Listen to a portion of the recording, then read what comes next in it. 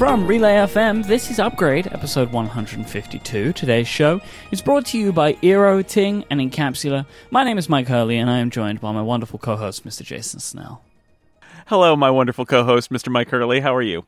Very well. This is a co-host appreciation episode. That's right. That's right. Traditionally, the 152nd episode is the co-host appreciation episode. But Jason, nobody cares about how wonderful we are. Hashtag Snell Talk this week comes from Eric. Eric wants to know, how does Jason's working setup and schedule change during the summer when the kids are out of school? Oh, boy. It changes in every possible way. Oh, boy. Yeah, well, there's people in in the place that is usually does not have people in it, and so schedule wise, so my wife works. Her work starts a little bit late. I think she starts work at 9:30 usually. I think is when she starts, but that doesn't happen. That's after the kids are off to school. So the school is the thing that gets us up in the morning. Things are happening in the morning because the kids are out the door by like 7:45. So everything happens more slowly in the summertime, which is nice, I guess, but it's also frustrating because like I like being gotten up by the activity in the house, and instead I sort of have to start the activity in the house because everybody else is slow in getting up. So that's a challenge. It's nice in the sense that I don't have to run my kids around to different activities after school, which I sometimes have to do, and that can be a time waster and a distraction for my afternoon work. Right. And I'd say the biggest thing to me is that I really am, like I said when I started, I am accustomed to working. I can work with the door open to the rest of the house. I can like set up my iPad and a keyboard on the counter in the kitchen on the bar top and get a little change of scenery. There are lots of things I can do, and the house is silent other than like the presence of the cat and the dog. And when the kids are home for the summer, I got to close the door. I can hear them like shouting and playing video games and doing stuff in the rest of the house. And I feel a little more isolated in that way, where if I have to hunker down and do work when everybody's having fun, right, on the other side of the wall. So it's different psychologically. And I as nice as it is to have summer vacation and have flexibility for trips and things like that, the fact is that when the kids go back to school, the professional working part of me will be incredibly relieved because I get to go back to sort of my default state where when I'm in the core of my work day, nobody's here. And that is, it's less distracting that way. There are fewer distractions in that scenario. So, but like there are positives, like I said, but I think that in the end, it knocks me out of my normal working rhythm. And some are so scattershot that there's not like a summer pace either. It's like sometimes the kids are here, sometimes one of them has gone to a camp or to a friend's house, and it's all just much more erratic, and that's not great if you're trying to get into a groove. So the nice thing about it is that even if they're camped out in the house, if it's a nice warm day, I can just go out in the backyard under the tree with a chair and with my iPad and get work done, and that's pretty great. If you're interested in hearing more about this type of thing, I recommend Free Agents on Relay FM, which is a show that Jason hosts with David Sparks. On episode number 4, Location. I think the two of you went into depth about like what would it maybe take to work out of the home and stuff like that, so people can get more color there if they want to. But as always, thank you, Eric, for submitting your Snell Talk question. If you want to have a question that opens the show, just send a tweet with the hashtag Snell Talk. I collect them up and pick the ones that I find super interesting. I have a nice backlog, right. Jason. I've got a great spreadsheet building up. Don't tweet them at me. I don't want to see them. No. I don't want to see them until right before the show or right when Mike asks me. I don't want to. I'll be tempted to answer them directly on Twitter, and that's no good. Either tweet them at me or just send them out into the ether. I will see them all. Don't worry. As long as you use the hashtag Snell Talk, I see them all. Mike sees all, knows all. Talking about seeing them all, Jason, I feel like in the past week we've seen every Mac Mini user currently around. Yep. All the Mac Mini users wrote to us. Yep. And we appreciate it. Last week's show was funny because we're talking about a product that doesn't. I mean, it currently exists in Apple's price list, right? It's still a current product. It's Schrodinger's computer, right? Like it either does and doesn't exist. Yeah, well, we know Apple reassured us that in that thing that it is a product that exists. Mm-hmm. Great. That was the most minimum of reassurance. But so our conversation was me saying I like the Mac Mini and I use it and I think it needs to be around, but it's never getting refreshed. It's obviously a low priority, and being intrigued by like what I saw with that Intel Next Unit Computing thing, the NUC, that is like a mini Mac Mini. And how I look at that and think, say, Apple could make a really interesting next-gen Mac Mini if it wanted to, where it was even smaller because it doesn't, it's only going to have an SSD in it. And so they can make it that much smaller and just like keep making it smaller and smaller. And you took a devil's advocate position for the purposes of like conversation, I think, about like, well, do they really need it?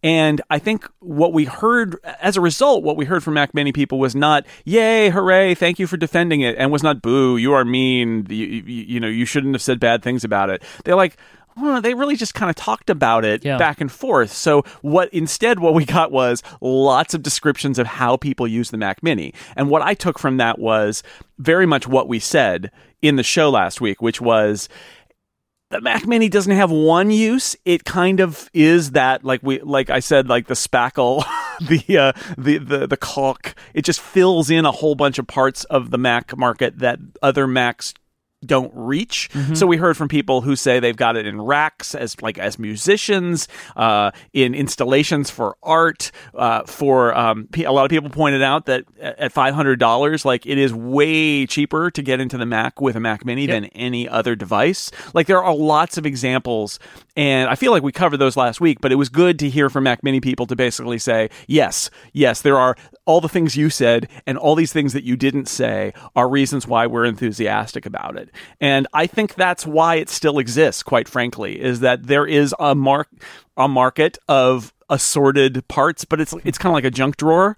And I mean that in the nicest sense, which is, you're like, whoa, this drawer is full. Yes, it is full, but it's full of like all sorts of assorted little things. That's kind of the Mac Mini, which is, it's a tool that can be applied to lots of different things. So it was great to get that feedback because I think it proved the point, which is people really love it, and they're using it for a huge, diverse set of tasks that are, it's not like it's big in X, like it's just kind of scattered around everywhere. People use it for when they want a Mac in a certain place, and it's the best one that fits. Yeah, I feel like from the feedback that we got, what I've taken away is that this is maybe the most versatile computer that Apple currently sells, from just how people use it, not how they make it. Right? Like if you think about versatility, I think we typically think of the modular Mac Pro that's coming in the future is very versatile. But really that's going to have one or two main uses, right? Like people that want to play games and people that want to do high-end production. It'll be an amazingly versatile piece of hardware, but in the end it will probably be, because of the price, it will probably be concentrated in some very specific markets. But like the Mac Mini, people like they purpose it for lots and lots and lots of weird and wonderful things because it's small, because it's all in this one little box. It doesn't, you can run it headless. Like it's an interesting machine, and I think the way that I came out of it, I wouldn't say that I was particularly down on the Mac Mini. I kind of was just apathetic. But now I do feel a little bit more of a sense of like, I hope it sticks around. Just because, I don't know, like I feel like there's all these people that seem to continue to be super excited about a machine that's just not very good anymore. And so I would really like to see it get updated now. Yeah, I think that's, that was sort of my goal and prompted by seeing that Intel NUC and talking to Russell about his experience buying one of those, that I just had that thought of like, oh, this is something that makes me excited about the Mac Mini, and I feel like that would be good, like to have a Mac Mini that excites people. And again, I kind of expect that even if Apple were to do an update on the Mac Mini, even if all they did was turn over the processors. But let's say they do make a mini Mac Mini, an even more mini, that's a little bit smaller. That's kind of might not be as small as an Intel NUC, but something like that.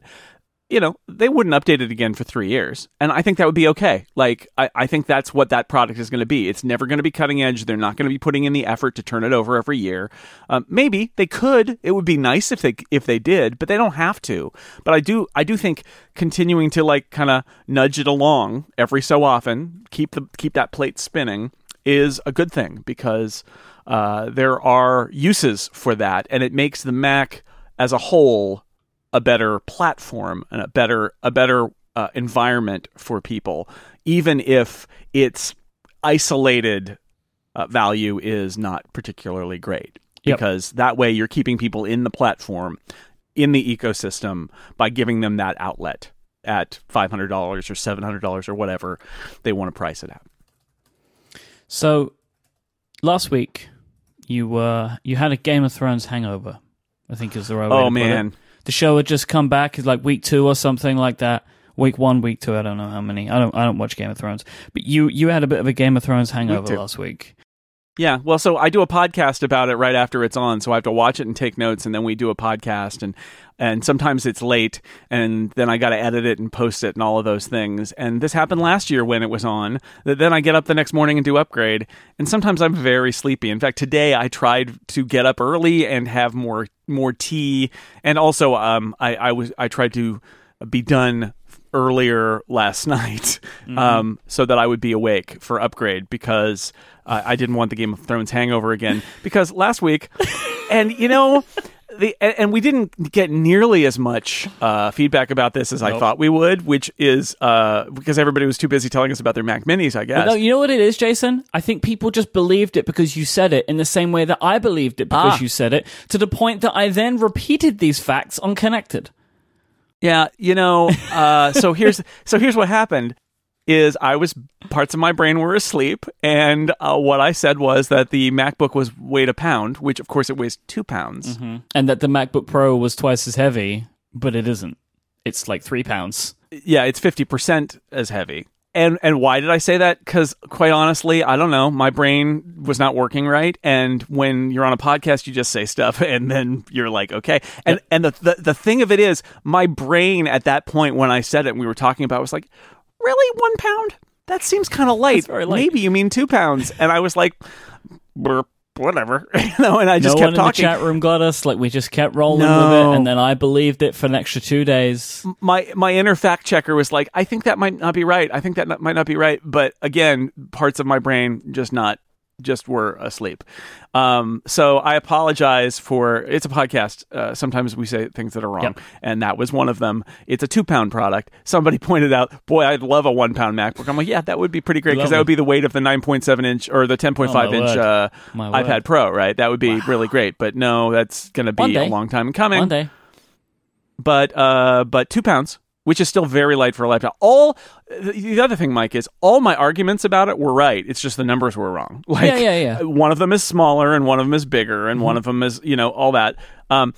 Another thing that I think is interesting, although, again, I would say it kind of doesn't quite change the argument, it just changes the terms, is that our friend Marco Arment wrote in to point out that although the build-to-order, the processors in the MacBook are now called i5s and i7s, it's basically a marketing change. They are still the same product line as the M5 and M7 in the previous generation. And this is one of those sneaky things where now they can say, look, it's got an i5 processor in it. But as Marco points out, it's still that same 5-watt product line, barely faster than the ones they had before.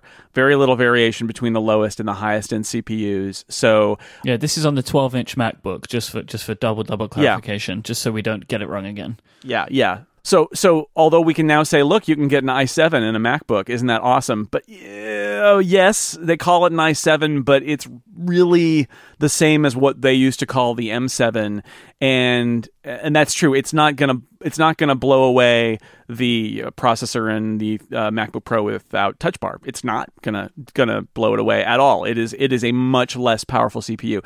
However, the overall argument still remains the same, which is for almost everything, it's fine. That's the bottom line of that. But it is a good point, and another point that my sleeping brain spaced on, which is it's a marketing change and not really a hardware change substantially. And keep that in mind, that this is one of those things where like, oh, people are turned off by this M5 branding because they're so used to the i5 branding. Like, okay, we'll call it that then. All right, I guess you could do that. Yeah, upgrade. Brilliant. It's an upgrade.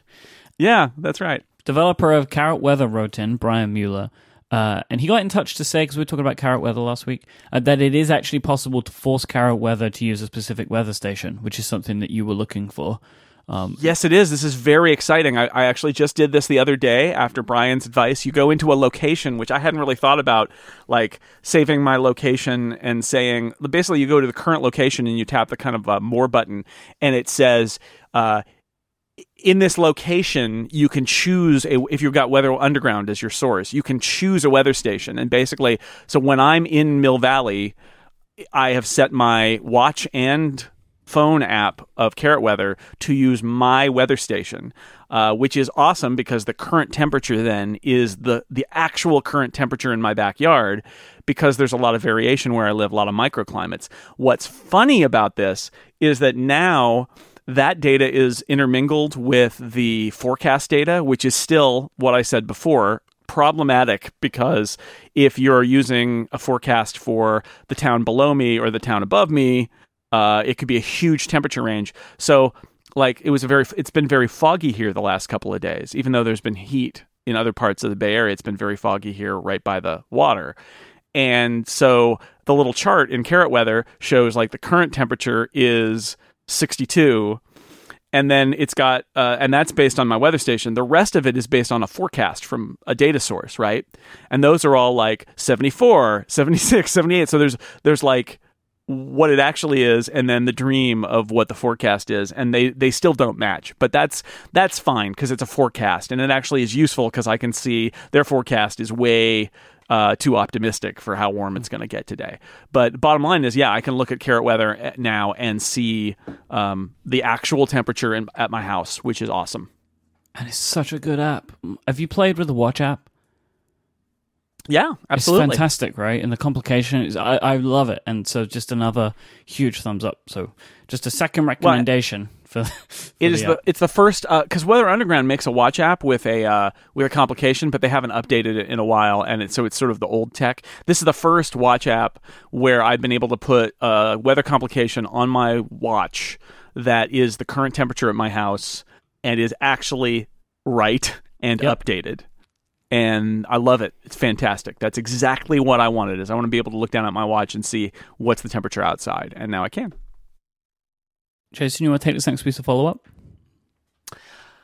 Sure, yes. So those who are people who are Relay members may remember last summer we did a what's called a Parsley Adventure. There's a guy named Jared Sorensen who has created a series of they're like text adventures for as a party game.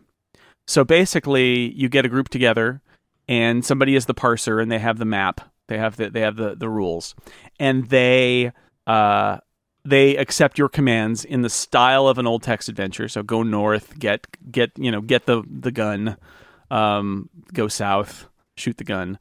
And they're a lot of fun. We played 3 of them so far on the Incomparable Game Show, and there's another one coming this week. And last summer, you and CGP Grey played a game called Six Gun Showdown from this Parsley collection with me as the parser. And that was our Upgrade Cortex crossover special for members. And it's still available if you become a member and you've not heard it. You can become a Relay member and get it. And it's fantastic. You should do it. Like, it was so much fun. Yeah, and we should tease that the membership season for Relay is coming up later this summer. Yep. And yes, there is a new Mike and Gray play a text adventure with the Snellitron 5000 coming. So if you are thinking of being a Relay member, that there's another inducement. And if you're already a Relay member, get excited. We're going to do another one, and it's going to be hilarious. Yep. Mike is hard at work on it. It's done. It's basically done, and it's brilliant. And we had so much fun with it, and if you remember, you're going to love it. So go to relay.fm/membership, support any show, and you'll get all of the benefits, you'll get all of the perks, and you'll be hearing a lot more about this in a few weeks as our kind of membership season kicks off at Relay FM. Right. So. But the reason we're mentioning it now is there's a Kickstarter going on for the next, as we record this, 11 days. That is by Jared Sorensen, the creator of Parsley games, including Action Castle and Six Gun Showdown. And you can get, if you back it, you can get a PDF of the entire collection of the Parsley games, and you can get a book with the entire collection. And I would say it is really fun as a party game. One person is the parser, everybody else just plays along. Ideally, the way you do it, which is not how Gray and Mike chose to do it, is everybody is forced to take turns and not collaborate, which means you end up sort of like arguing in your commands to the parser, which is funny. Yeah, it's so I recommend people go to Kickstarter. We'll put a link in the show notes and back this. I backed it. I want to get the hardcover. I think it's a lot of fun. There's a lot of neat art that is focused on each of the games. He commissions original art for each of the games, and then there's like extra stuff that's in the Kickstarter that will be in the new book. So it's a lot of fun. So check it out. We're gonna do a new one. We've already got one that's available for members, and then the Incomparable Game Show's got some that you can check out too. Starting with Action Castle and a new one this week there. So it's just a lot of fun. So people should check out Jared Sorensen's Parsley Games Kickstarter. Yeah, so go back. I backed the hardcover. They're so much fun. So you should go check them out. And we'll put a link in the show notes for that. All right, today's show is brought to you in part by our friends over at Ting. Now, this is really cool. Ting is a mobile phone service that wants to help you save money. Imagine that. Ting believes you should only pay for what you use. And with prices like $10 per gigabyte of data, the average Ting customer will pay just $23 a month per phone for their cell service. If you're in the US and you use a cell phone, I mean, surely everybody here is doing that, right? You're going to love what the guys over at Ting can do for you. They don't believe in contracts, overage fees, or those unlimited plans that have tons of catches. They have top-rated, no-hold customer support. If you call Ting, you get through to a person. They are focused on offering the best prices they can for their customers, and any savings that they are able to make, they will pass on to you. 80% of devices made in the last 2 years can come to Ting, and they support both GSM and CDMA. Ting will also allow you now to get the latest iPhone as soon as it launches, and you can even bundle that up with Apple Care too. Ting have all of that available. If you're stuck in a contract and you want to move to Ting, they will offer you a 25% credit from your to pay off your early termination fee as well. So they give you that up to $75 per device that you bring. So you get a Ting credit for breaking your early termination. So lovely. You get to save some money. To get started, head over to upgrade.ting.com and use their handy device checker to confirm your phone can make the switch. And if you're looking to upgrade, Ting has plenty of options for you in their online shop to get a lovely new handset. Listeners of this show can get $25 off selected devices or keep that as a Ting credit. Just go to upgrade.ting.com and see how much you can save. We thank Ting for their support of this show. So last week, Jason, in Ask Upgrade, we answered the question of whether we thought that there was going to be a new Apple Watch this year. And you didn't think so, but I thought so. There's been a report from Mac Rumors this week who are saying that at one of Apple's manufacturing partners for the watch, I think they've been responsible for building all of the watches so far, or at least a vast majority of them, is a company called Quanta. They are indicating that they are going to enjoy a strong second half of 2017, in part due to a third-generation Apple Watch. And previous rumors indicate that there will be no major visual design change, but we're going to see a cell radio in Series 3, and that was just kind of reiterated by Mac Rumors. So what do you think? Do you think that sounds compelling? Well, I mean, I think the next generation Apple Watch, or at least, well, I shouldn't say that, right? I think the next big step for the Apple Watch is cellular connectivity, right? Because one of the challenges right now is you have to bring your phone with you if you want to get a text message, get a call, anything like that. You need to bring your phone with you. And I face this every time that I go out running or bike riding with I got an Apple Watch, I got AirPods, and when I ride my bike, I bring my phone and I stick it in the bag underneath the seat, right? So it's not in my pocket, but it's still with me. And when I'm running, it's in my pocket and, wiggling around down there, and it's not great, but I need to do it. So the next step is leave your phone at home. It doesn't matter. You're still out there. If there's an emergency, you can still call. If somebody calls you or texts you, you can see it. That's clearly where the Apple Watch needs to go. And I know people are like, I don't care about that so much. It's like, yeah, but it will be so much more useful when it can reliably, and the apps on it will be more useful when they can reliably update over a connection. And all of the carriers now are offering, little monthly upgrades that attach to your constellation of devices and put it on your plan. And I think that's clearly where this is going. The question is, this is a rumor that's like, okay, a manufacturer says they expect to do better. And the cited previous reports is like a supply chain analyst in March said that it would have this. So it's like, I'd say these are not the strongest rumors. It doesn't mean they're not true. No, it's not like blockbuster. These are not Mark Gurman says that this is happening. These are more like, a guy who is an analyst says that he thinks it might happen, and a company that has been known to make products for Apple thinks that it will be nice later. It's a very weird kind of hazy thing. So I'd say this pushes it a little more into the likelihood percentage, a little bit more than last week. But and I don't think it's an unreasonable rumor, right? I think it's highly unlikely that Apple's going to completely radically change the Apple Watch design, right? I think it's kind of iconic at this point. It's an Apple Watch. It keeps compatibility with all of these bands that they've sold. They're not going to be able to make it radically smaller. That's not going to happen. If they change the screen, everybody would have to redo their apps, which I think nobody wants to do. So yeah, keeping the same design and adding cellular connectivity is totally what the next step would probably be, unless they can't get there yet and they're going to do another little half step where, it's a little faster and it's got one new feature. But I think the question is, will it be this fall or not? I really don't know. It could be. It totally could be. And I think I said that when we talked about this. Is yeah, sure, it could be. Or it could be a year. We don't really understand what Apple's approach with the Apple Watch is. But now that they've got the different series, that might actually free them up to make a Series 3 with cellular connectivity and get rid of the Series 1, keep the Series 2 around, and allow the Series 3 to have a higher price because it's got the cellular connectivity for people who want it. That could totally be what they do this fall. And I would welcome it because I think the Apple Watch with cellular is going to be a way better product, vastly better product. They need to get there. I can't wait for that day where I can leave the phone at home and still be connected and get everything that I need to do. But, will it be this fall? I don't know.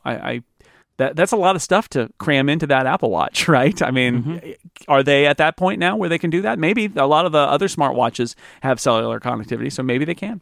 I think it makes sense. I've been thinking about this, to do it now, do it before you make a visual change, right? Because the hardware case is the same size. I think it was slightly thicker. So they're getting used to making things smaller and potentially making some space, right? If the little I understand about this stuff, right? Miniaturization continues and you're able to be more efficient. Well, you want to make sure you have a ton of battery in it if you're going to put a cell radio in there. And considering how good the battery life is in the Series 2, if you can keep that, make it a little bit better even, and then throw a cell chip in, that makes the most sense to me before you make it thinner maybe, which I assume is going to happen at some point, right? They will do a big visual change. It might make sense to try and get the cell radio in before that, but we'll see. We'll see. I would welcome either of those things, either a big visual change to make it a lot thinner or a cell radio. I'll be equally happy.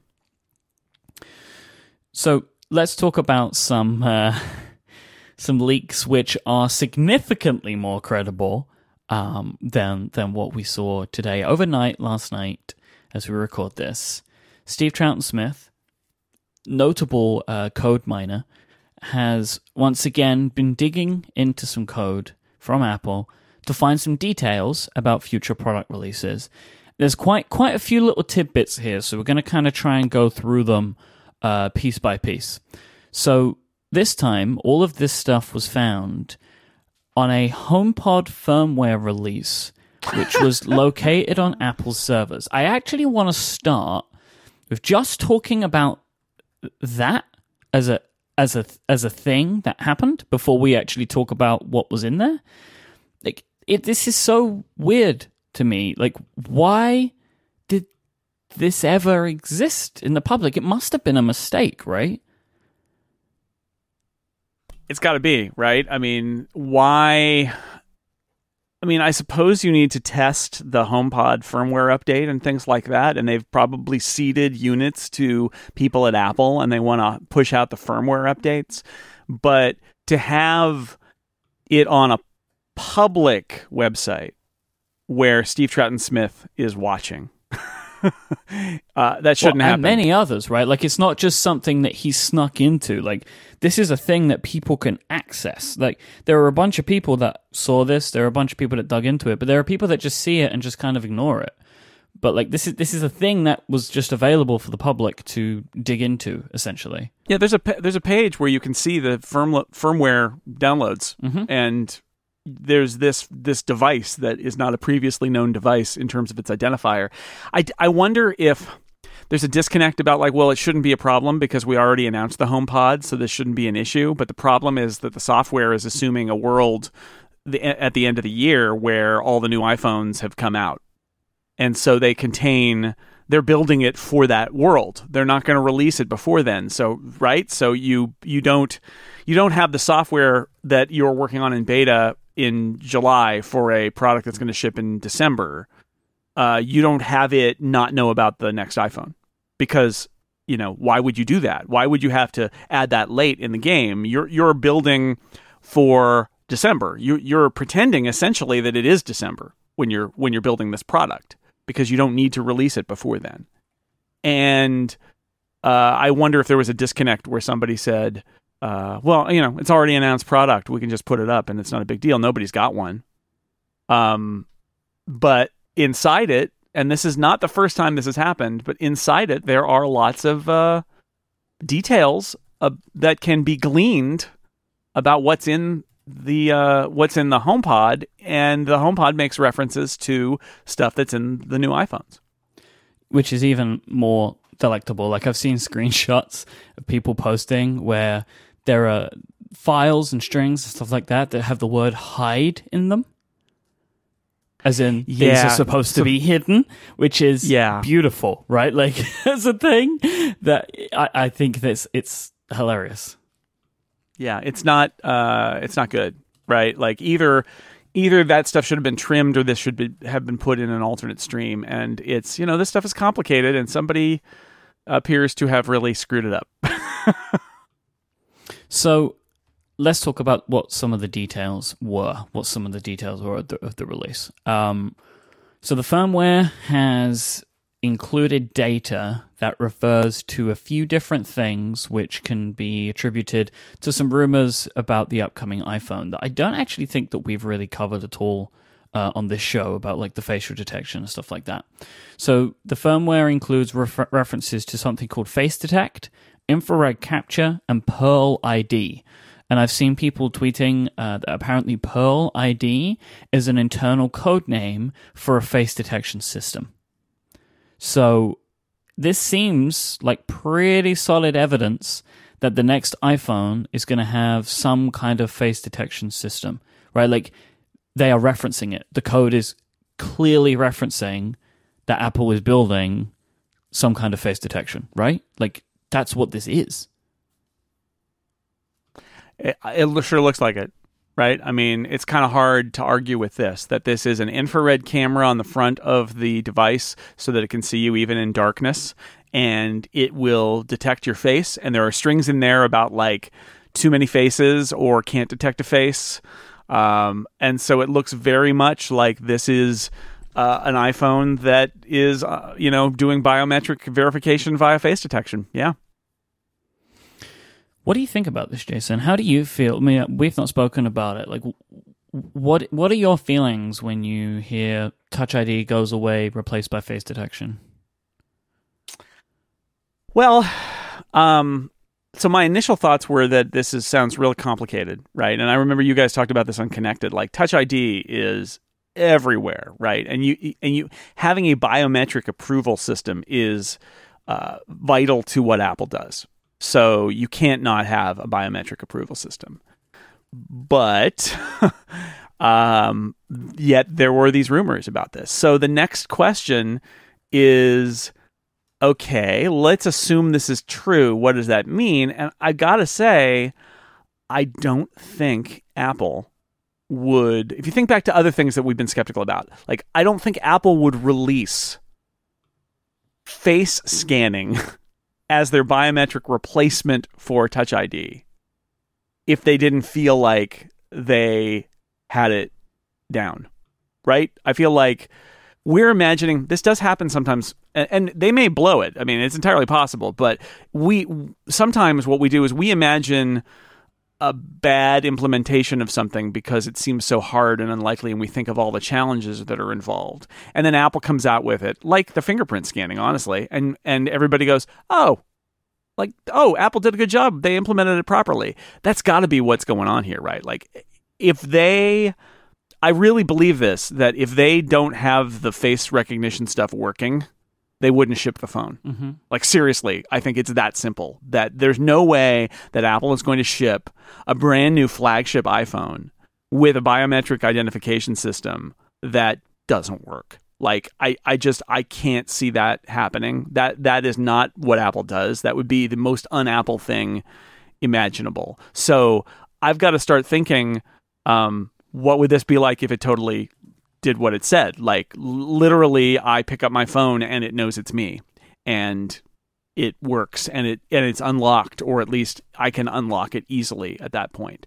There are a lot of questions, right, about what that means in terms of, could somebody else hold your phone up to your face while you're tied in a chair being held hostage and use your phone?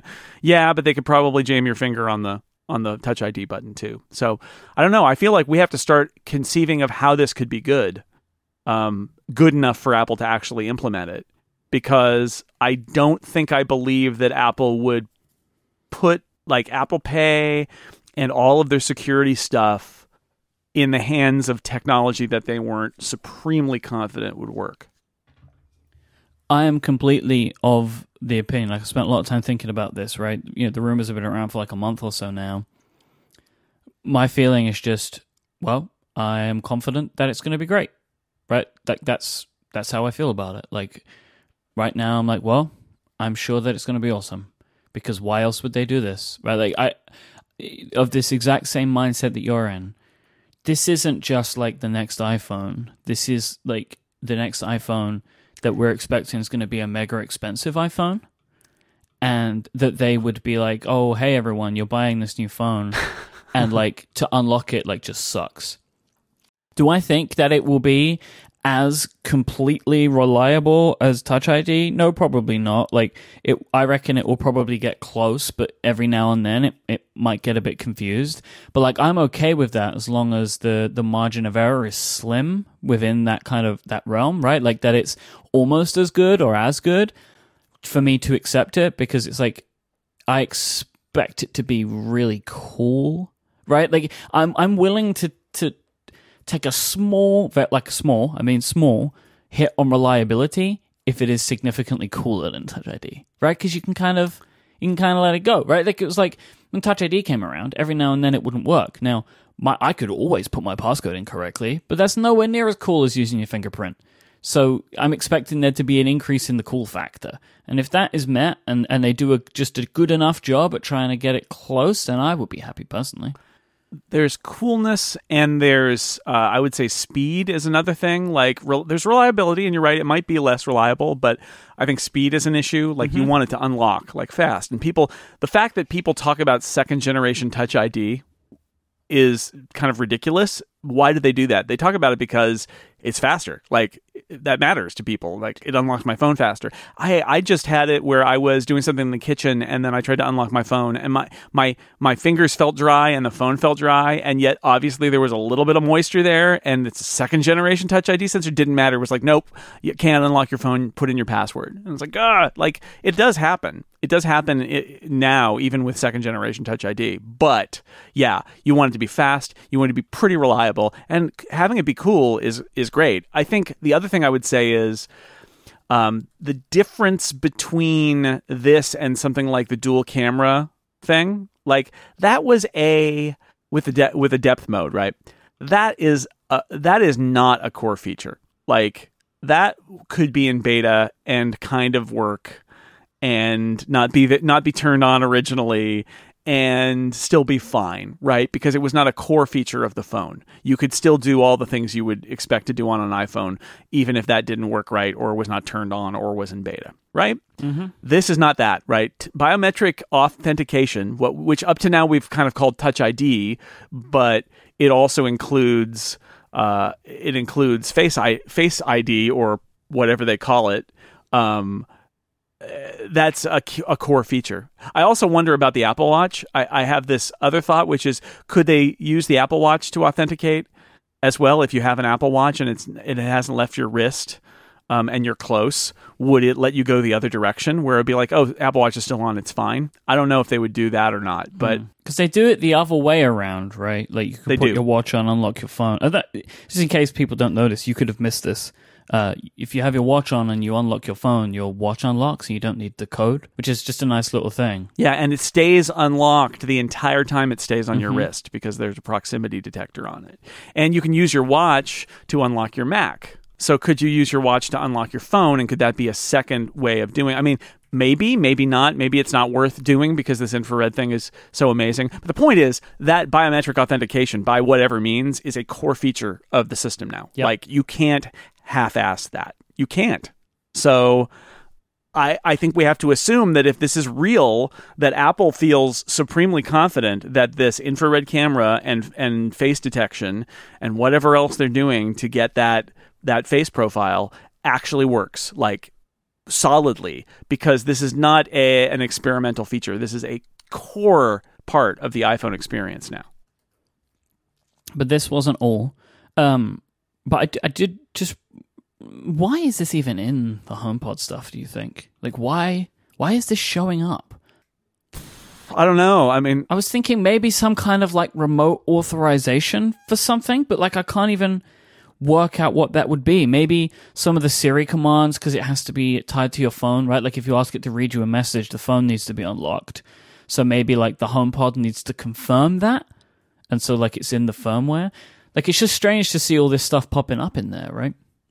It could be a mistake, like just it shouldn't be in there, but it got in there because of something in their process. This is the HomePod is an iOS device, basically, or, a variant, but it's basically another ARM processor running code that's derived from iOS.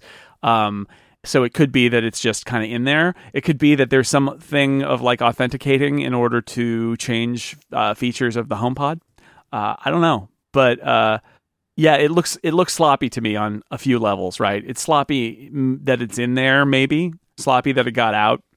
A lot of sloppy stuff here, and I would not want to be in the hallway. Well, maybe I would, but in the hallway between the people working on the HomePod and the people working on the new iPhone.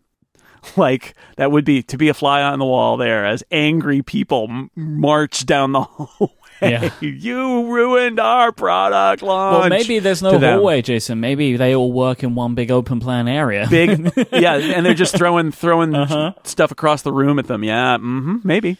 Like, again, tomatoes, tin cans. Yeah, there's so much stuff we've already spoken about, but there's more. So apparently, Steve Troughton-Smith discovered that there is code relating to the HomePod that indicates that the top of the HomePod is some kind of LED matrix display. So it's pretty rudimentary.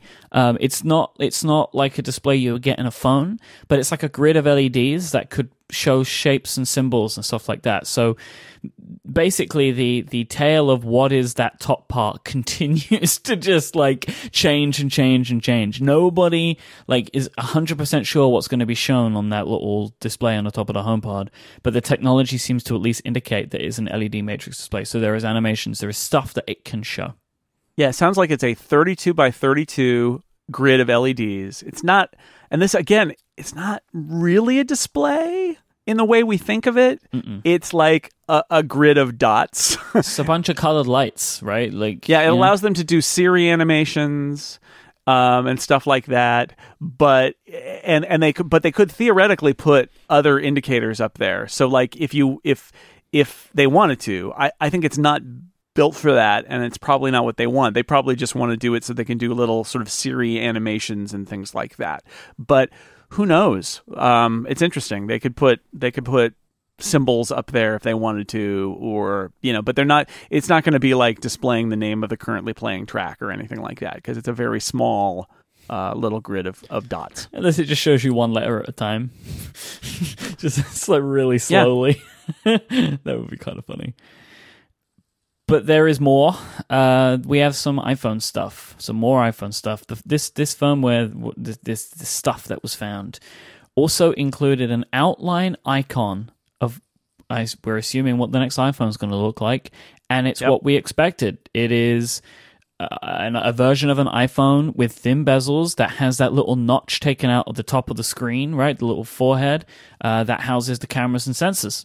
I feel like this is confirmed now. That's what the next iPhone is going to look like. All of these mock-ups that we've seen, this potential hardware, there seems to be a lot of like confusion about what's in there. This explains it. And so no home button, buttons on the side, notch out the top.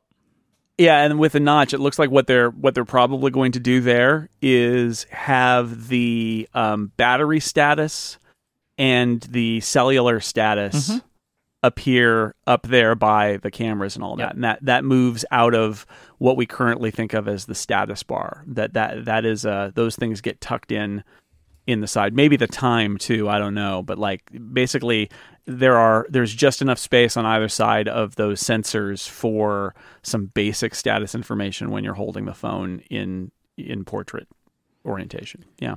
So whilst there isn't a ton to say on that, like that was the most interesting thing to me. Like that's what the next iPhone is going to look like. This leak came from Apple, right? And I know it's like super basic, right? Like just an outline, but for this phone, that tells so many stories, right? Like an outline of an iPhone before this, not interesting.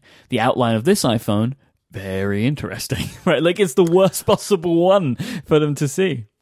Yeah, because it's not. I could see the argument that, like, well, it's not really a picture of the next iPhone. It's just sort of a platonic ideal of the iPhone. But, like, it's got no home button and it's got cutouts. Like, this is not a shape of any existing iPhone. And it corresponds exactly to the rumors of what the iPhone is. So it's very hard not to look at this. Unless this is a prank, unless it's like, oh, put that in the HomePod stuff and see what they think. It totally doesn't look like that, but let's do that. But unless it's a really ridiculous prank that Apple is pulling on us, like this is just reaffirmation of the fact that the rumors were right. We're really building up now, right? A couple of months away. I know it's July 31st as we record this, but this is an August conversation, is it not? This is they turn the burner up all the way on iPhone rumors as we get through August into September. This is what August is like. It is the, things start to really build toward that launch event. So maybe, it was July on the calendar, but this feels very August to me. This is the height of iPhone silly season. Yeah. This is an August state of mind. This is, this very, really kind of just fascinating. All of these little tidbits just to come out of this one piece of firmware. I do wonder, like, at a certain point, can't Apple just offer, like, an insane amount of money to Steve Troughton-Smith and just hire him, just stop him, right? Like, just stop him. I know there are other people that find this stuff as well, but like, I think he's high profile enough at a point that like, when he posts this, every website runs with it because he has just great skills and track record of finding this stuff. Just offer the guy $1 bajillion and stop him. Maybe make him work on the other side of it, right? Like he can hide the things, so people like him can't find them. Super interesting. And some people have had a really, really bad Monday. Really bad. Just really bad. I think so. When you go to so much effort to double down on privacy or on security and secrecy, and this is just stupid, right? Like this is just a silly mistake. Well, and it's, and it's leaking inadvertently from people who didn't understand what they were doing probably, or didn't take proper care, or weren't properly trained on it. That's tough when it's an accident and not, they do all of that work to tell people don't leak things, keep it a secret, and they're it's all about intentional leaking, right? And then this is just an accidental disclosure that generates this. It's, I mean, you got to learn from it, right? And say, that is part of our process that we didn't really think about, or whether it's we didn't think about putting it up that Steve Troughton-Smith exists. I did have that moment where I thought, can't Apple just hire Steve Troughton-Smith? Yeah, like he's kind of brilliant, even if they didn't use him for anything. Like that guy, he causes you trouble. He has this great understanding of what's going on. Have him find your leaks and just tell you about it. Just put him in a room and just stop him, make him security officer, whatever it takes. Just pay him to read books and eat ice cream all day if you want to. Go ahead, because he's incredibly valuable. Because he's the guy who takes this stuff apart and looks at it and has discovered all sorts of interesting things about it. I should mention, by the way, he has a Patreon. If people really like the all these disclosures that are coming from Steve, maybe you want to throw him a few bucks, because he does this all kind of out of his own inquisitiveness, but he does have a Patreon for people who want to support him. But I did have that same thought, which is, maybe Apple should take him off the board in some way, because anyway, they'll figure out what part of their process broke down, because it's not Steve's fault. People found this, it was on a public website. It's why was it there? Why was the stuff that was in it?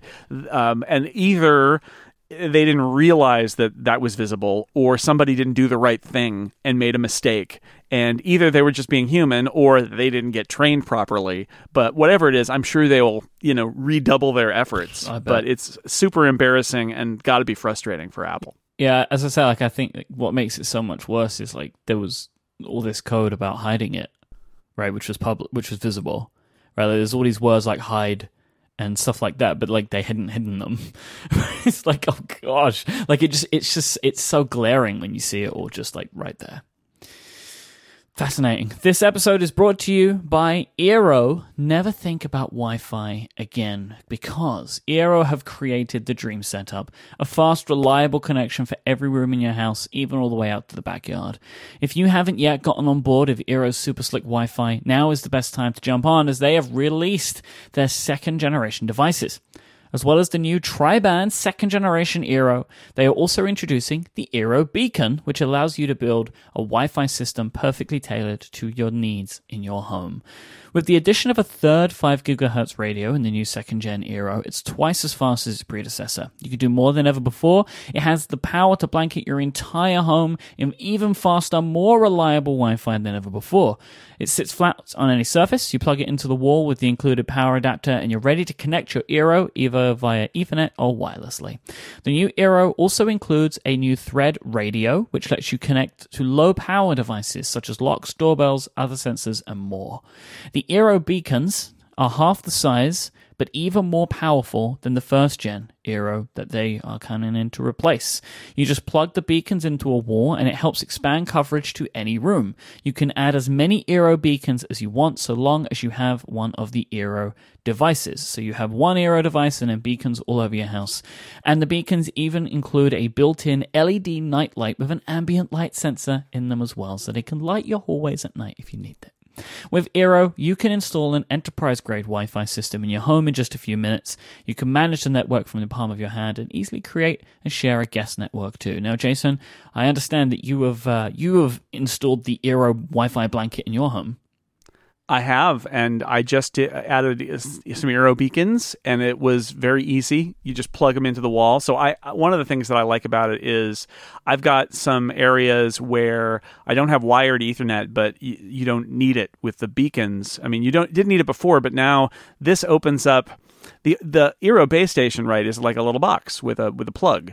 The Eero beacons are like the original Airport Express. They are little boxes that have a plug on them, and you just stick them into an outlet somewhere, and they do act as a night light if you want. You can also turn those features off if you don't want them, but it's got a little light sensor. It'll light up in the dark, and you can set how you want that to work and when you want that light to come on. But what it means is that I was able to just kind of stick one in a plug in the dining area of my house, which is geographically like a good place for a Wi-Fi base station, but there's no wiring there for Ethernet. Yep. And so I just plugged it in. and now there's a little nightlight there, and it's a Wi-Fi beacon. I use the app to add it to the network. It wasn't a problem. I took one of my other Eeros and decommissioned it by removing it from my network and unplugging it. The network stayed up the whole time. It was pretty cool. So yeah, I now have some Eero beacons in my house that are in my son's bedroom. In the closet there, that used to be like the server closet before it was his bedroom, and there's still like some tech junk in there. And I had my old Airport Express or Airport Extreme was in there back before I did Eero stuff, and I replaced the first gen Eero in there with a beacon, and it's great because I got to pull out all of the Ethernet cables, all of the long kind of like power adapter cords and stuff, and instead there's just a little nightlight sticking into the outlet that's in there. And that's it. There's no more tech stuff hanging around in there. And the beacon doesn't even need to be wired. It just is repeating the signal that it's getting from the other Eeros. So yeah, it's pretty super simple and allows me to put those, extend my coverage much less obtrusively than before. The new Eero system starts at $399 for 1 second-gen Eero and 2 beacons, which is everything you need to get started. And of course, you can add more on if you want to. Listeners of this show can get free overnight shipping when they go to Eero.com, that's EERO.com, and use the promo code UPGRADE. That's Eero.com with the promo code UPGRADE for free overnight shipping. We thank Eero for their support of this show and Relay FM. So, Jason, we talk about new products, but we must also talk about the end of old products. Earlier this week, or was it late last week, Apple removed the iPod Nano and the iPod Shuffle from sale, just quietly. Apple.com/iPod now redirects to Apple.com/iPod Touch. I include a link in the show notes to noted Apple historian Stephen Hackett. He put together a lovely post and a little YouTube video to lament the end of some of the more traditional iPods in the line. The iPod Touch remains on sale. It's $199 now, and it has double the capacity than before. I was wondering, Jason, kind of before we talk about the iPod and what's gone away, how long do you think the iPod Touch has left in its life? Well, I think the question is the iPod Touch the Mac Mini of iOS? Or yes, not? It probably is, right? It hasn't been significantly updated in a while, and I mean, they're putting new storage in it, but I think that's just to kind of keep it up to date so it can maybe handle some of the more recent updates. But like it's old now. Was it like an A8 and a iPhone 5 screen or something? Yeah, it's old, but it's $199 and it's little, and there are probably uses for it in education and training and all, families with little kids who don't want an iPad, but they want to give them something. Like there are uses for it, but they're scattered, and there's no, I think it's harder to point, like with the Mac Mini, at the iPod Touch and say, here is the market for the iPod Touch. It's like, well, no, kind of not. But there are lots of different uses for it, and it probably sells well enough for them to keep it around like the Mac Mini, but not well enough for them to spend a lot of time upgrading it. So again, maybe the iPod Touch dies. Maybe the iPod Touch gets an update at some point that is really minor and then doesn't get updated again for another 3 years. That could totally happen. So I don't know. I kind of feel like it's useful for them to have a small iOS device that's not a phone, but yeah, I mean, you could flip a coin on it, but it depends on how much they really sell. Do they know how much they really sell? But I do hear from people who say that these things happen in camps and schools and other places. Now, the iPad is the real question, because there's now a fairly low-cost iPad, and that is much more successful in schools and other places that used to sort of use iPod Touches. Now they tend to use iPads. So you could maybe argue that Apple would rather they buy iPads than the iPod Touch, but I don't know. I mean, if it sells well enough to keep it around, why not? The challenge is that it's using iPhone parts. Right, so that makes it pretty easy, but it doesn't have the cellular stuff. So Apple's got the parts. Apple knows how to build something this small. They can make it smaller because it doesn't have any of the cellular stuff and make it cheaper. But do they want to? I really don't know. I think it's a coin flip. It really depends on, does it sell well enough? Does it fill enough of the iOS market? And unlike the Mac Mini, which I feel like is very clearly filling that market, I'm not convinced that Apple is convinced that the iPod Touch is required when the iPad exists. Yeah, for me, it's weird to see. Like, I'm not incredibly nostalgic for a lot of this stuff, but the iPod as a music player going away, there's something a little bit sad about that. Like, I have a really great history with that. I'm of the people that kind of are interested in this stuff. I'm the iPod generation.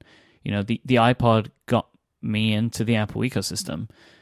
I had an iPod Mini. A pink iPod Mini was my first Apple product, and it opened the door for me to want to get a Mac. And then I got like all of the iPods that I wanted after that, right? Like I had the Nano. The iPod Nano, the original iPod Nano, is still, I think, one of the most impressive products Apple ever shipped. Just the jump in what they made, going from the iPod Mini, which was small but this big chunky thing, maybe the size of like a packet of cigarettes or something like that, right? Down to something that was, like a packet of. I know the Shuffle was like this packet of gum, but like the Nano was like this thin thing, like almost like a stick of gum, right? Like a few sticks of gum stacked on top of each other, like this impossibly small product. Like, how did they go from that to that, right? Like, it was really fascinating. And also, like, the iPod Mini was selling so well for them, but they cut it off and made this new thing. And then kind of like going to like the iPod Video, like I have these vivid memories of like putting TV shows onto my iPod Video, and when it was like I was supposed to be going to sleep before school the next day, I would be watching TV shows under the covers on my iPod Video. Like, the iPod was a very important product to me, and it's a shame, it is a shame to see the Nano and the Shuffle go like the Classic did, because really what's left, it isn't like an iPod, right? Like, the iPod Touch is not an iPod, it's an iPhone without a cell radio. Yeah, it's an iPod in name only because it's basically an iPhone. Yeah, no, you're absolutely right. I would say, in fact, the Apple product most like the iPod now, the Apple Watch. Small. Yeah. It's with you. You can load music onto it. You can sync music onto it. It'll play the music back over Bluetooth. It's the iPod Nano of today.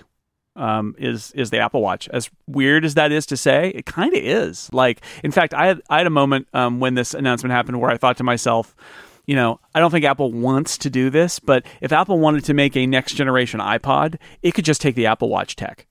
Like, literally, it could take the Apple Watch technology and use that to make something that's kind of like an Apple Watch and kind of like an iPod Nano or Shuffle with like a clip on it, and just say, here's the new iPod. It does Apple Music, and it's got Wi-Fi, and it runs little apps, and it's basically the Apple Watch. But I don't think they will, because I think they want you to buy an Apple Watch to do that. But it's not that far off, right? Like, it's got a touch interface that isn't, unlike the recent Nano that just got discontinued, where it was like a sham of an iOS interface because it's not actually running iOS. The iPod or the Apple Watch has a real interface that actually is built for it, and it's got music sync, and very much like the iPod, it's reliant on a parent device to sync its music.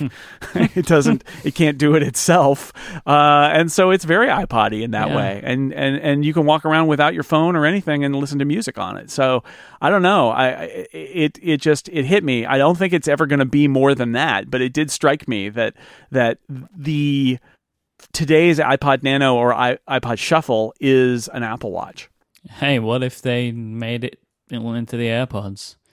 Right? You just put music in the case, and I think a long-term thing for the AirPods is probably like why not? Like, in the long, I'm not making a rumor here for this fall or something. I'm saying in the long term, like at some point, couldn't your AirPods be that intelligent? Couldn't they sync music and store it locally? Like, yeah, I think at some point you might not need anything more than that to go out for a run. And if you get a call, your AirPods are on your cellular plan. Now, there's some issues with having devices that have radios that are that close to your head. For things like cellular connectivity, that might not be the best idea, but having it on your wrist is not that bad. Just build it into the case, right? This case is always going to be there. You just have to carry your case around with you. Yeah, I suppose so. So, it's funny. This is where we've come, is that like we've left the world where the iPod is there because you want to have and again, some people still want them and need them and use them, and great. But for most people, like, that is the old tech, and the new tech is these smaller devices that we wear that have this stuff built in. And that's why I feel like the Apple Watch has this kind of like interesting affinity with the iPod. Like it's kind of doing what the iPod did, but in a modern context. So the Wall Street Journal had a profile of Johnny Ive and Apple Park, showing us some details, some pictures we haven't seen of the newly open building. And you can tell me if you have any other feeling on this, but I think it seems that the majority of discussion that has come out of this profile for whatever was in there is mainly talking about kind of like the open office nature that the Apple Park seems to have. That we've seen some photos in this which show these kind of stark open areas, like these vast open areas, these working areas that we've heard about, right? Like we've heard in previous profiles that Apple Park would contain this stuff, but this is the first time that we've seen anything of it, right? Right. And I think that is the thing that has sparked the majority of conversation, is like, what does this look like? How is this going to work? So I wanted to talk a little bit about open offices, because I think we both have some experience with those. Like, it seems like that there are engineers who work inside of Apple reportedly, and commentators are very upset. So it seems like there is coming from the Wall Street Journal article, it seems like people are upset, and I've seen lots of people tweeting about this, about the idea of potentially loud, disruptive working environments, and the idea that the whiteboards are now being replaced by sliding glass doors, which I actually think sounds super cool. Like I think of House, right? Like House used to write on the glass. It was awesome. But this is a trend, right? Like this isn't something that Johnny Ive has created. He hasn't created the open office. Like open offices are a real thing. And I think it seems like you mention open offices to people and people hate them, right? You mention the term open office and everyone's like, oh, I hate open offices. But companies keep installing them and moving in that direction.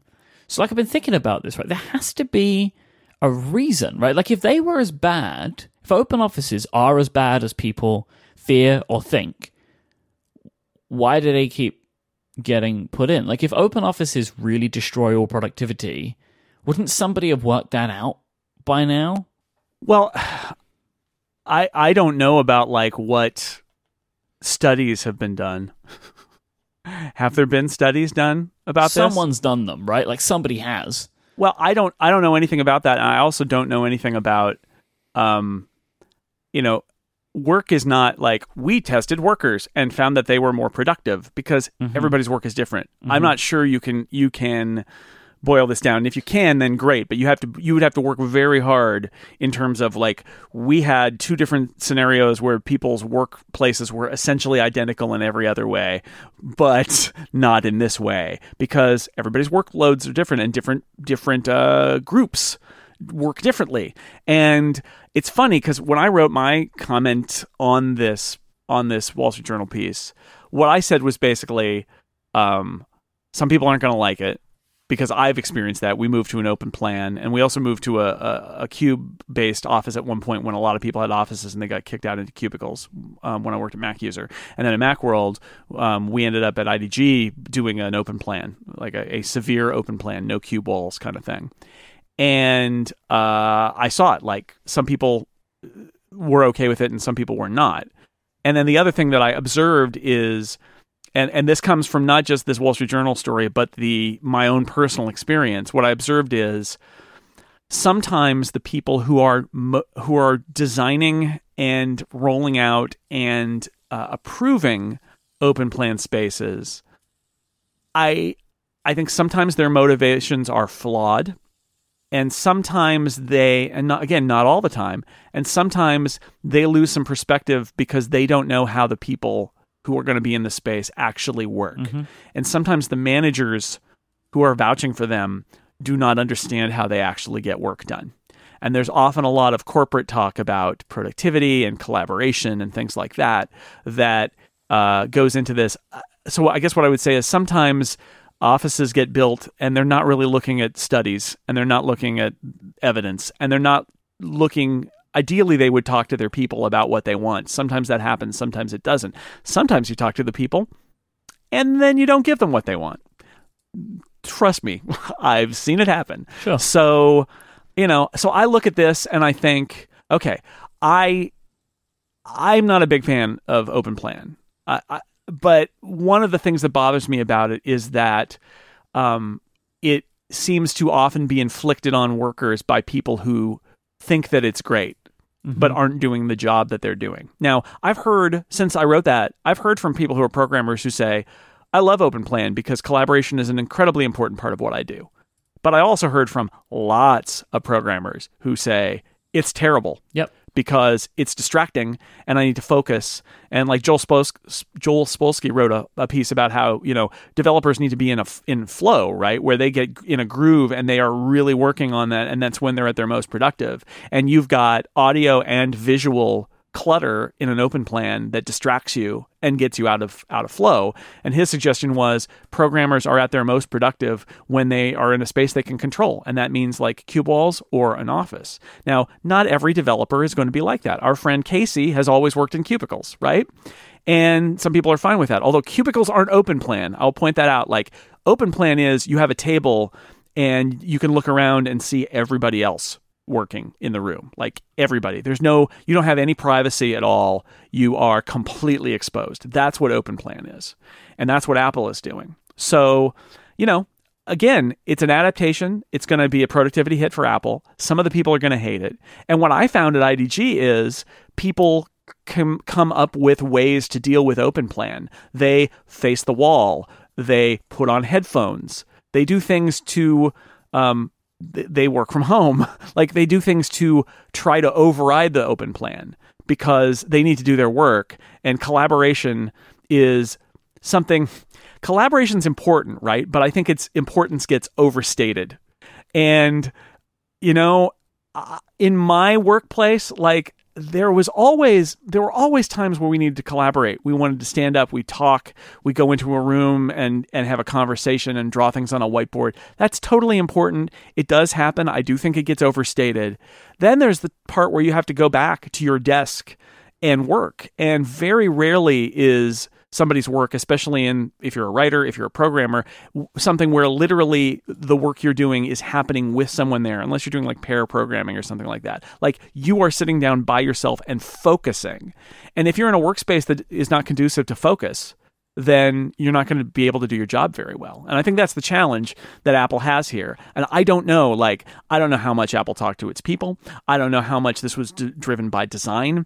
I don't know. I've not seen the space like in use. That's one of the things I'm kind of fascinated by is will we see a picture of a workspace at Apple Park at some point when people are moved in and there's clutter and there are humans and what does that look like and how is it working?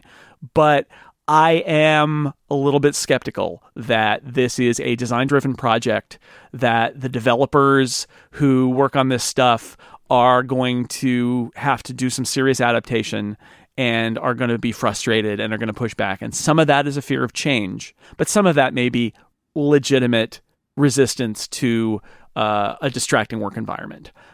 Because as much as people say, oh no, collaboration is great, who among us would argue that collaboration isn't important? But at the end of the day, when I'm writing an article, like I'm not writing an article while talking to somebody. I am focused. I'm not collaborating at that point. And, even in a Google Doc where somebody else is in there, like making changes while I'm working, that's distracting. Having people walking around and standing by my desk and things like that, super distracting. So again, not for everybody. Some people will like it. Some people will hate it. But I think I got to call out the suggestion that, well, this is just how it works now. And it's great because collaboration, because it strikes me that this is more like it looks great. You can see everybody if you're a manager and you can see what they're doing. They can't hide from you. And it's cheaper. Not in Apple's case, but in general, because you don't have to pay for those cube walls or those offices. You can just have a completely reconfigurable space where everybody's out in the open.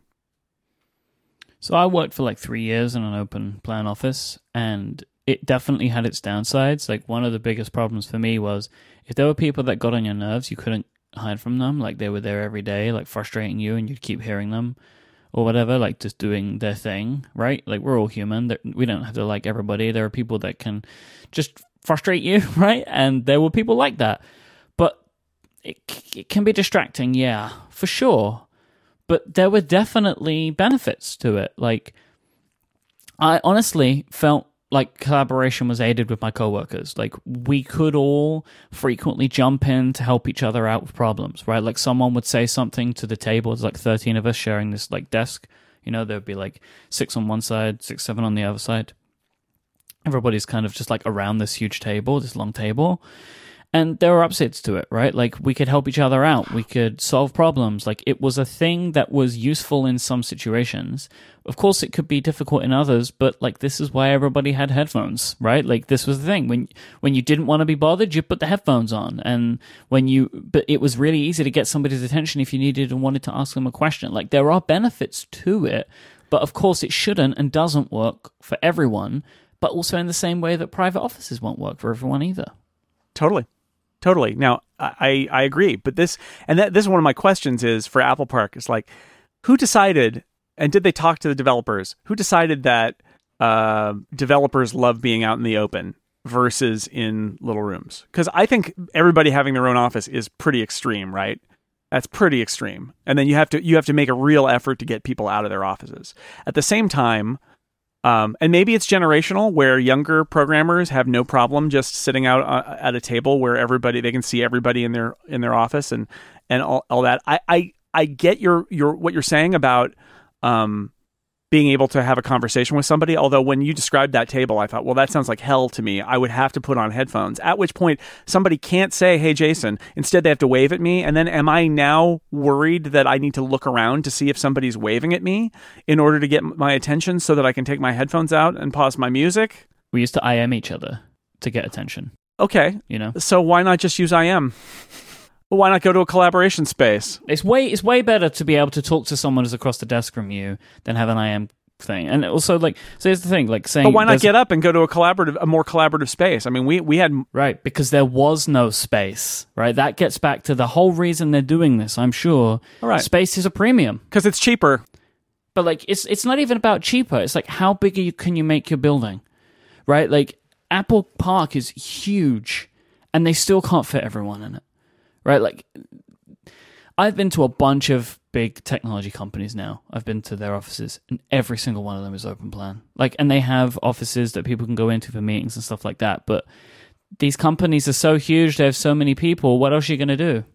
Right. Well, that's what my point. Actually, you just made my point, which is the reason this happens is because configuring offices is expensive. Mm-hmm. You have to put in drywall. You know, you have to build the offices in there, and then if you reconfigure because you leave and the next company comes in because you've grown and you've outgrown the space, then they want to reconfigure and they tear the offices out and they put in new offices, and that's really expensive. It's way cheaper to just have an empty room that you stick tables in, or maybe low walls, or maybe you make like rows with higher walls and then everything else is a low wall because you're just in an empty box. There are lots of really good reasons financially to do open plan. Lots of them. None of them has to do with the productivity of your workers. None of them has to do with them feeling like they can focus on their job. It's all about the managers and the budget. And, you know, that's the facts, right? Like, it would be almost impossible to create a space with all offices, and you wouldn't want to, because that would be oppressive. But at the same time, I don't buy the argument that I think they're selling us and they're selling workers, which is, no, open plan is great for you too. It's not just because it's cheaper for us. It's not just because it's our budget. It's great for you because it's so collaborative. It's like, okay, there are jobs where collaboration is important at various levels. There are jobs where you really need to focus. And some people maybe can be masters of focus. I don't think I could survive doing what I do, I mean, podcasts aside, because that doesn't work, but like being a writer and an editor, doing what I've done for my career, if I was sitting at a table with no barriers with 10 other people, even if I had my headphones in, because I think it would be very hard for me to focus, especially if I knew that some of them might want to talk to me at some point. I think that would be a very difficult way to adapt. Now, maybe if you're 22 and you're just starting out, you totally deal with the distractions differently, and you're able to do it. That there may be some generational things happening here, but what sours me on this is I feel like open plan is used way too often as an excuse to tell the workers to shut up and take it, because it's actually good for them, because collaboration. And at Apple, like, I hope Apple's better than this. I said this on Twitter when people were asking me about it. It's like, I hope Apple's better than this. I hope Apple knows exactly who their people are and how they do their job, and that they've configured the workspaces in this incredible next generation building to get the most out of their workers. My fear is that this is a design project first and foremost, and Johnny Ive and all of his collaborators want it to look like this. And then reality will intrude. And then the question will be like, oh my God, the engineers are freaking out. It's like, okay, well, it's a period of adaptation. Let's give them 6 months. But in 6 months or a year, does somebody go, yeah, we're going to need to put up some cube walls. We're going to need to put up some offices. We're going to need to change this. Because I think this is one of those cases where the battle plan doesn't stay the same once it meets the enemy. I think that when Apple Park is opened, you're going to find that a lot of the people who build the software, especially that Apple relies on, are going to have some serious problems adapting to the work environment. And hopefully most of those go away after 6 months. But I wouldn't count on it. I don't know. I feel like it's a maybe. I don't think it's possible to make a statement like that, to just be like, it's not going to work. And I'm not saying that you're necessarily making that statement, but like I've seen a lot of people just saying... I didn't say that. As I just said, I've seen a lot of people saying like, oh, it's not going to work. Like, engineers can't work that way, right? And I don't think that it's possible to make those kinds of claims. Look, for every person who said to me, it's fine, right? Like, I've gotten some people who are like, I have an open plan and it's fine. Mm-hmm. Works for me, right? It's like, okay, well, great. It works for you. Have you proven anything by telling me it works for you? You've proven that it's not terrible for 100% of the people. For every one of those, I've gotten one or two people who said it won't work. It's terrible. Programmers can't work like that. Those statements are wrong, right? Like, some people can work like this. The question is going to be, again, what's in the middle? Like, and again, I want to say, like, change. Like, of course people are going to be resistant to change. Of course that's going to happen. The people who are used to another working environment are going to come into this space and be like, oh boy. Like, we got our big, beautiful, brand new space at IDG, and it was big and beautiful and new and so much more modern than the old thing, which was like like out of a magazine movie about a magazine in the 1980s. Like, it was super old and dark and terrible. And the new space was none of those things. And yet, once we all got settled in, it was like, oh, I don't know. Like, it was not great. And that's resistance to change. You got to adapt. It's going to happen. But yeah, in the long run, who's going to bend? Are the employees going to adapt? Are some of them not going to be able to adapt? Is the company going to be able to adapt? Once this building is not a grand opening anymore, but an ongoing concern, are managers going to, and the people running the facility, going to adapt? Are they going to say, look, it's always going to be this way and leave Apple if you don't like it, or get on board? Or are they going to be like, this is bad. We need to fix this because we are distracted and we're losing people, or they're great engineers that we don't want to lose and we need to change it? I don't know. I don't know how it's going to go. I just have my little spider sense going off that I've seen this happen before.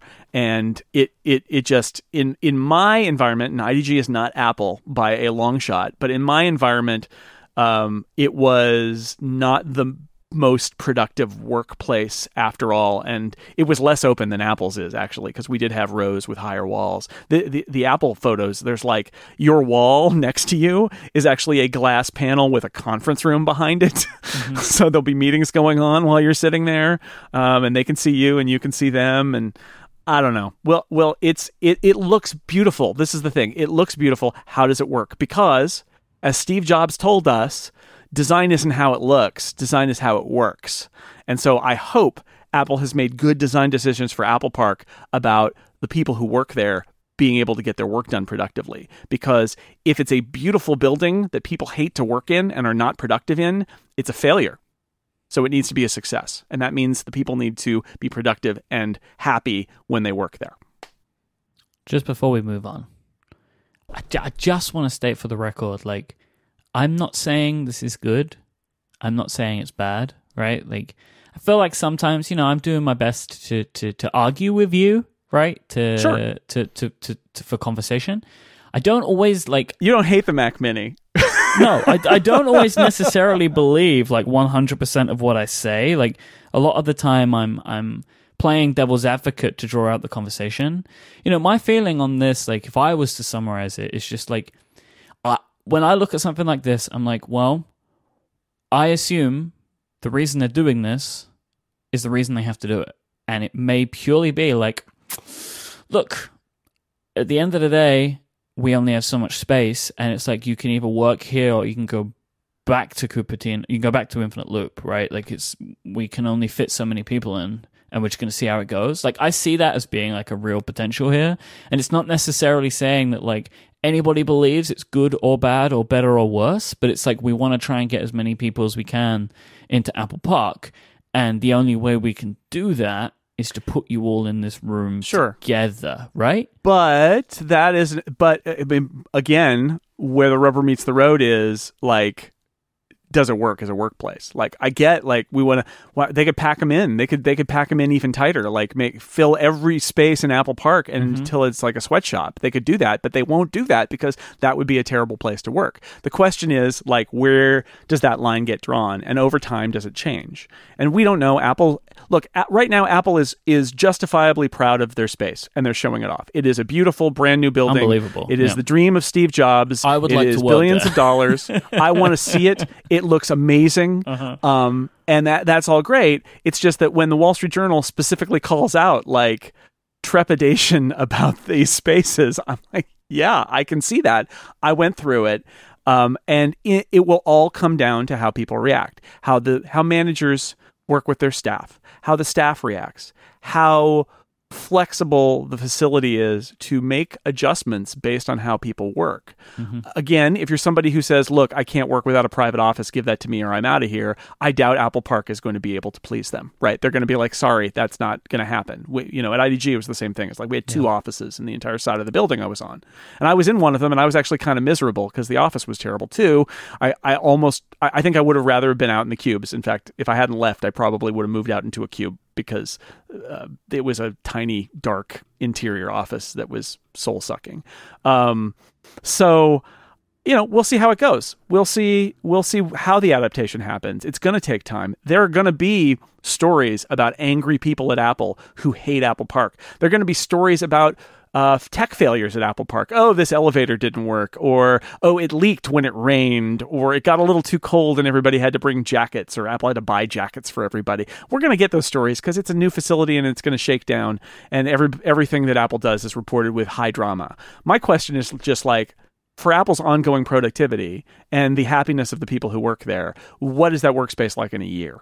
And is it something where it's kind of like, nope, we decided it's going to be like this, you guys are all going to have to deal? Or is it going to be, this group doesn't work like that, we should make some changes? And I hope it's the latter, because that's how a good company deals with this. And this is not unlike so many of these companies where they rent office space and they're in there for a few years and then they move, right? Where you can't make big structural changes because it's not worth the investment because you're not going to be there very long. You've got a small lease. This is Apple's building for essentially the rest of Apple's existence as a company. Like, they need to get this right, not just for now, but for the long term. So we'll see. But I hope they're continuing to listen to their employees about what makes a conducive workspace. Today's show is also brought to you by our friends over at Incapsula.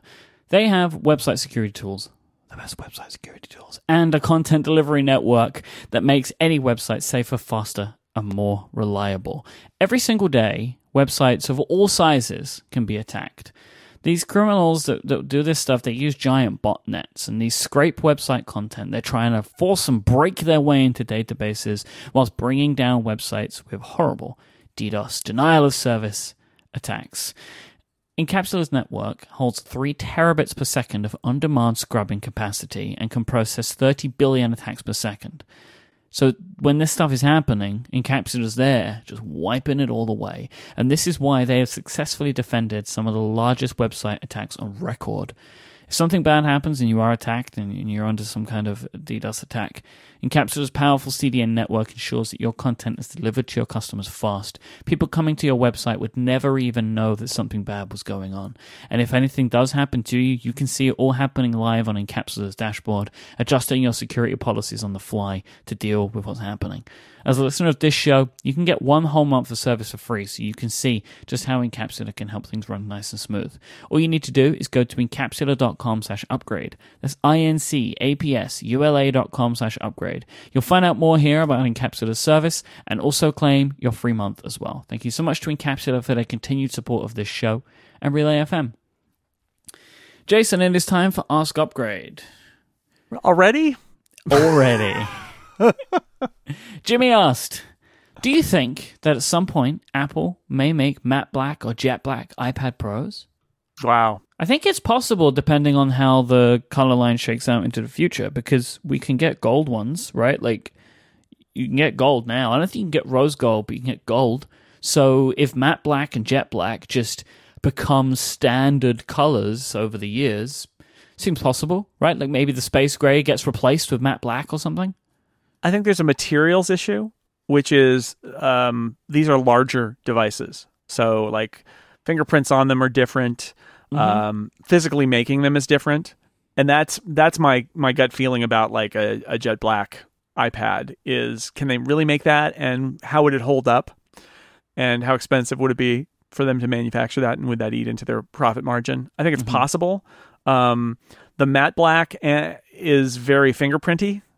The jet black is kind of fingerprinty too. I think on large devices, I would say think about the iPad Pro and think about the MacBook and the MacBook Pro the same way, which is like they want those to be, they have been really conservative with those. And making something that isn't in that anodized aluminum thing, I think is something they're willing to do on an Apple Watch or an iPhone, but not on a bigger device. So I doubt it, but we'll see. I think it's more likely that they would do... they would have another color variation, like they have on, like how those iPod Touches have colors, right? Or there's the red iPhone. I think it's more likely that we might see a new kind of very subtle color variation that rolls across the line eventually, than something that is like super shiny, like a jet black.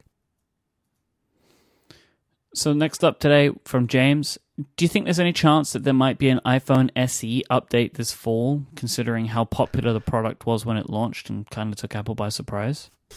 Well, there's always a chance, although maybe, although, the question is, what's the easiest for Apple? Like, is it easier for Apple to slipstream the iPhone SE when they announce new iPhones in the fall, or is it easy for them to do it like later, when they're not busy with other things, and have that drop in the spring like they did when they originally announced the iPhone SE?